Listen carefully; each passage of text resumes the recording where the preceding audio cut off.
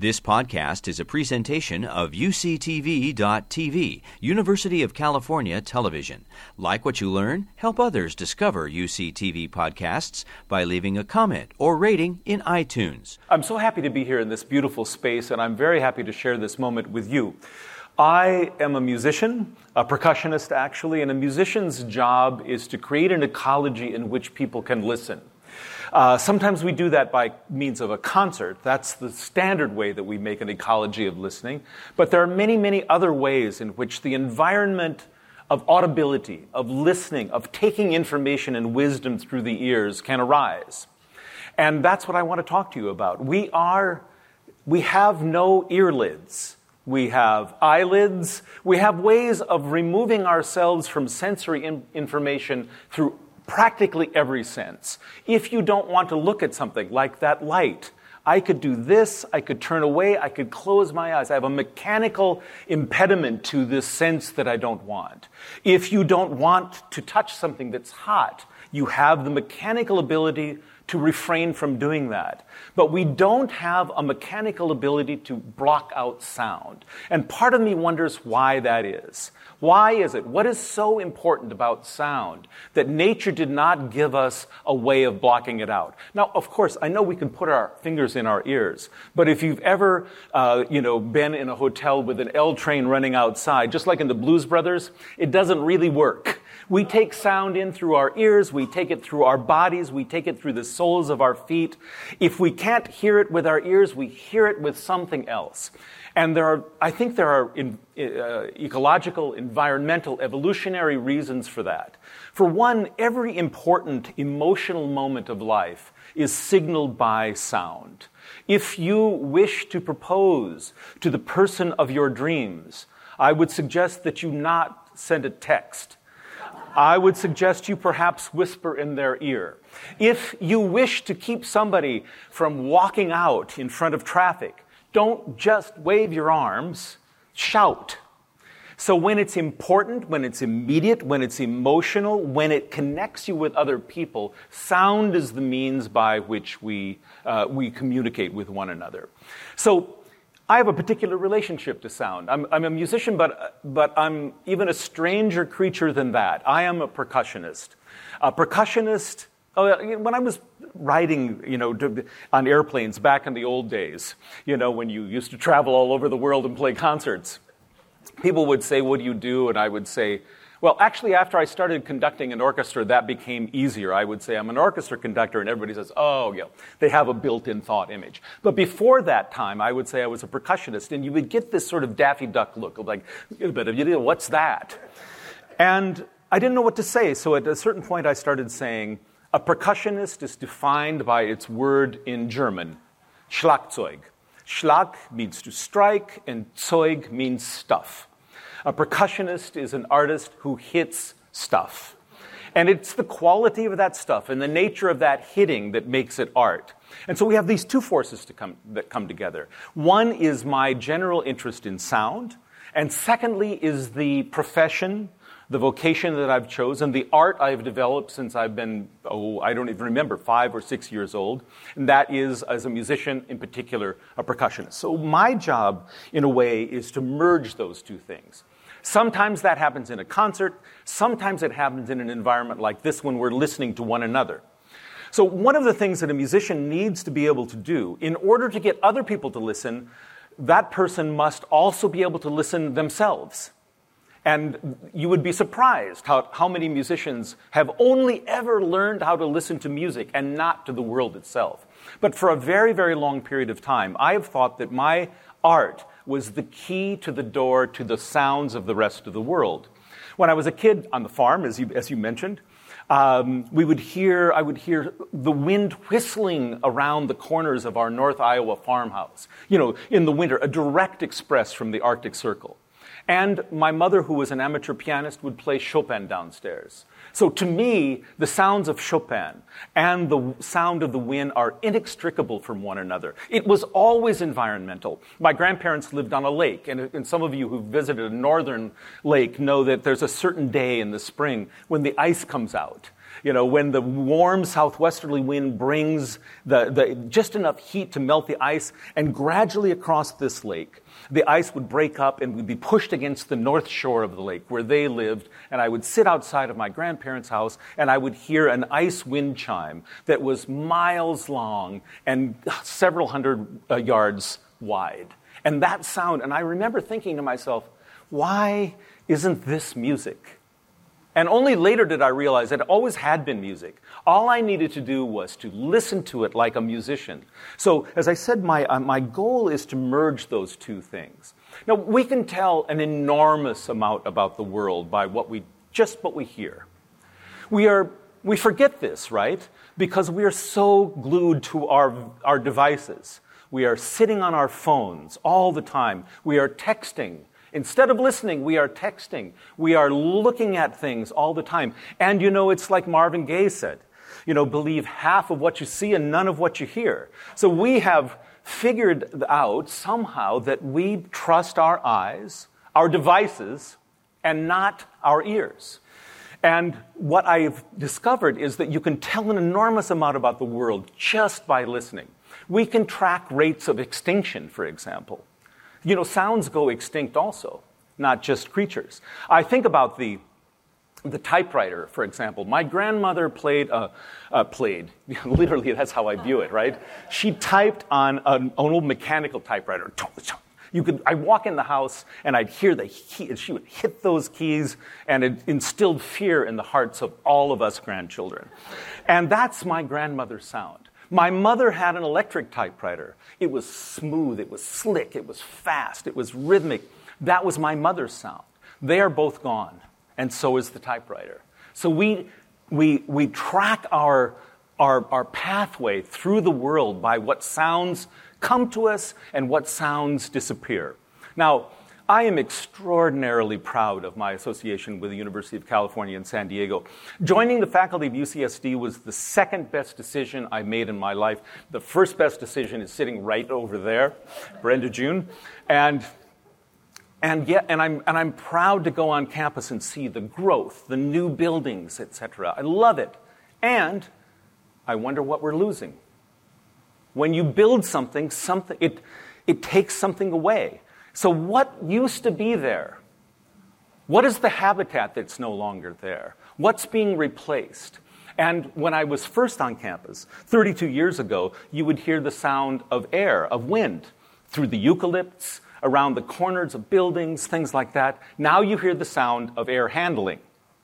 And so we can chart our pathway through the world, both by what we hear and what we no longer hear. So if you just imagine to yourself right now, what are those sounds that to you are now extinct? Think right now. What are they? Is it the hiss of vinyl? Is it the ding of a slide projector when you were in grade school, advancing something? Is it the voice of someone you loved who's no longer here? My mother, for example, I don't really remember her voice. I know what she looks like. I can see pictures. But I've lost her voice. So we can chart our pathway through the world this way. I did this experiment. This is now 15 years ago. And by the way, I'll invite you to continue to think about sound. And I invite you, when you leave this space, to listen to the world in perhaps a more acute way. So I had this thought. I wondered whether or not I, as a trained musician, might have any kind of leverage, any sort of enhanced understanding of the ecology of sound because of my years of musical training. So I thought I was taking a trip to listen, and I decided I would walk to listen, because if you're in a device, if you're in a machine, that machine already makes sound, right? And so you can't separate yourself from the sound. John Cage would say, by the way, that we also make sound. If you go to an anechoic chamber, you will hear the sound of your heartbeat, and you will hear the sound of your nervous system, which in my particular case is quite loud.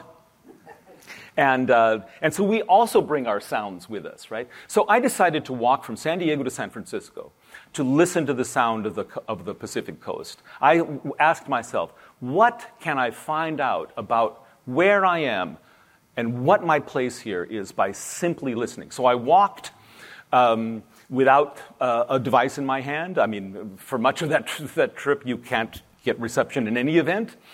And I just listened. What I was also doing, as it turns out, was walking to propose to Brenda. I didn't realize that as I was doing it, but as I was walking, I realized, oh, I know what I'm doing. I lived in San Diego. She lived in San Francisco. I walked to ask her to marry me. Now, when you're 15 and you want to express some serious emotion, you can give a book of poetry or a Hallmark card. I was 53. I was old enough to know better. But I set out thinking that this level of commitment should be reinforced by a gesture that was more than just a text or something like that. And so very much in the footsteps of John Muir, I started at the Mexican border, and I walked to the Hotel del Coronado for lunch the first day. That normally on long treks is not, you don't get a first-class meal for lunch on the very first day. And day after day after day, foot after footfall after footfall, I walked up the coast. And I heard the sounds of our world circa 2006. I heard what Camp Pendleton sounds like, as different from San Diego. Camp Pendleton is what California actually is, right? Scrubby plants, chaparral, dry, sounds of snakes, sounds of wind, you can hear the ocean from an enormous distance when you're in that environment. I heard Los Angeles. And I heard from a street corner 15 different languages being spoken at the same time. In the middle of the seemingly endless immigration debate, I could hear the sound of the world that was trying to cope with that.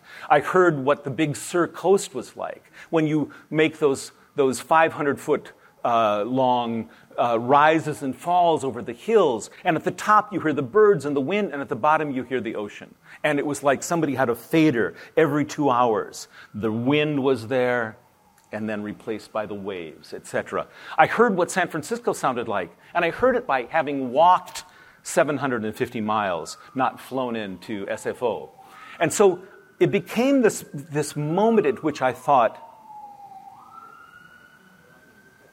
we know something is happening, right? Something probably not great for somebody. And so I realized that at this moment, I needed to listen to the world. And that's what I've done ever since. And I have now a catalog of observations and of sort of poetic associations. And I both bring those poetic associations into my music making, and I use my skills as a musician to listen more intently to the world. And they've become this beautiful, reinforcing ecology of listening and living.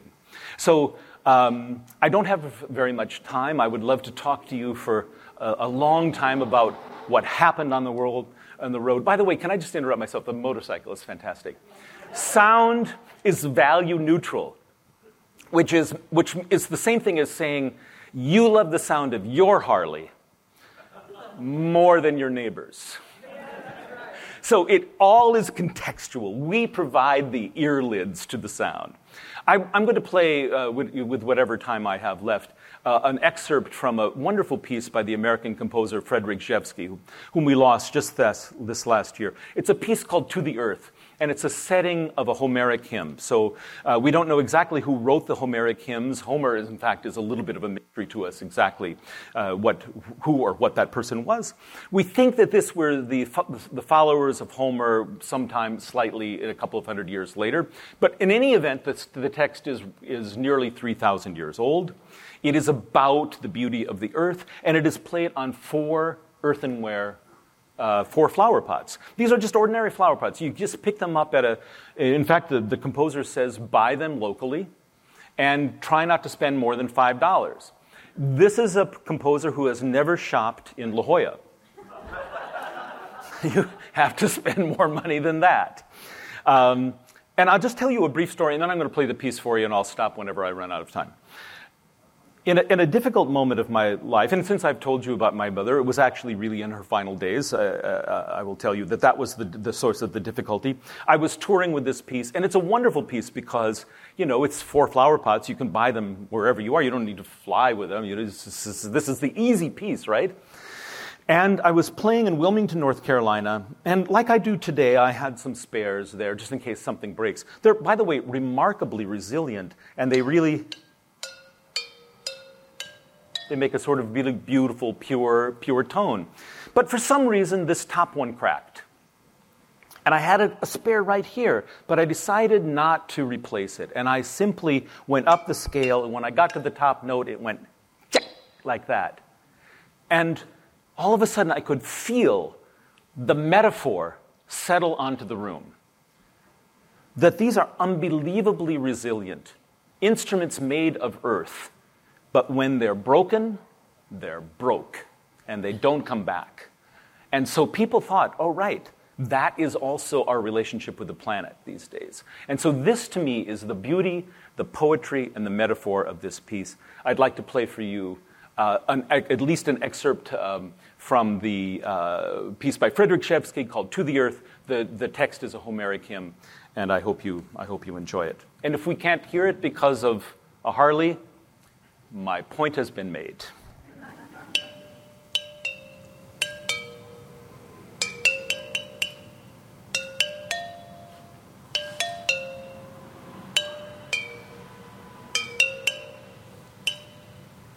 To the earth, mother of all, I will sing the well-established.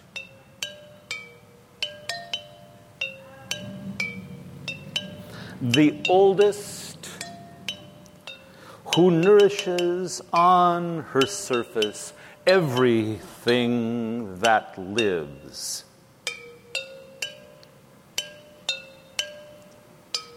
Those things that walk upon the holy ground, and those that swim in the sea,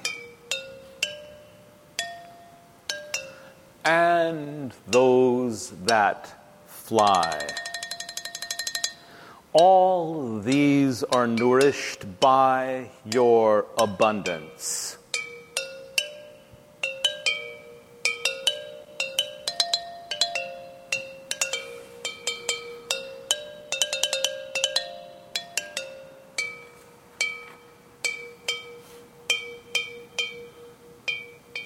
It is thanks to you if we humans have healthy children and rich harvests.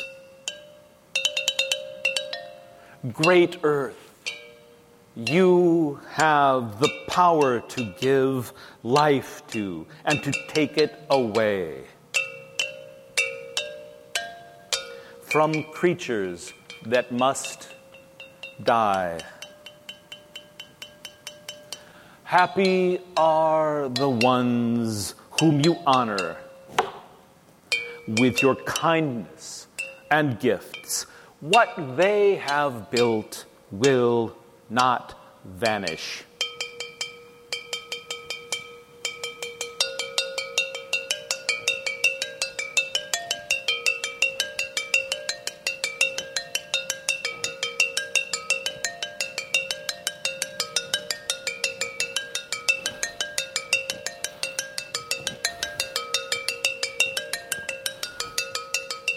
Their fields are fertile, their herds prosper, and their houses are full of good things. Their cities are governed with just laws.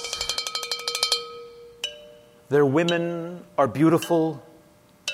Good fortune and wealth follow them.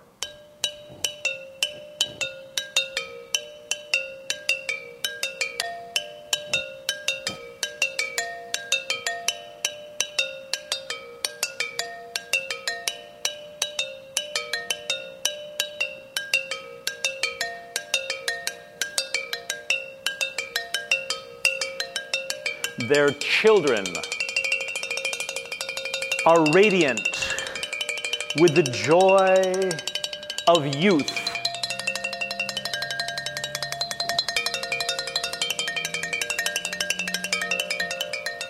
The young women play. The young women play in the flowery meadows. dancing with happiness in their hearts. Holy Earth, undying Spirit, so it is with those whom you honor.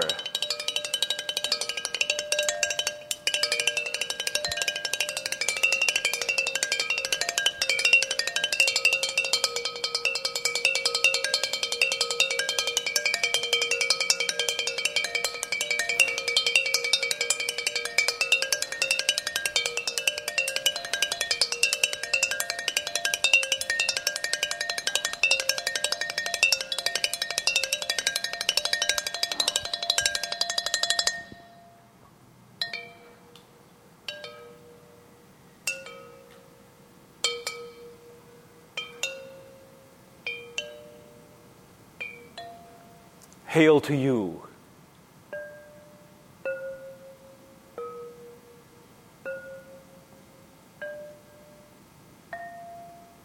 Mother of Life.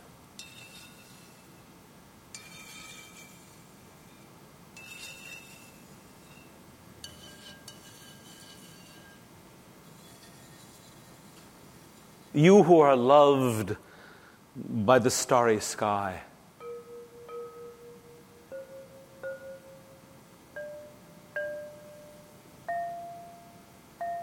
be generous and give me a happy life.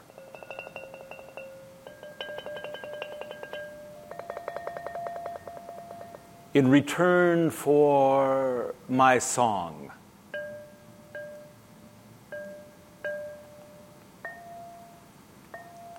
so that I can continue to praise you with my music.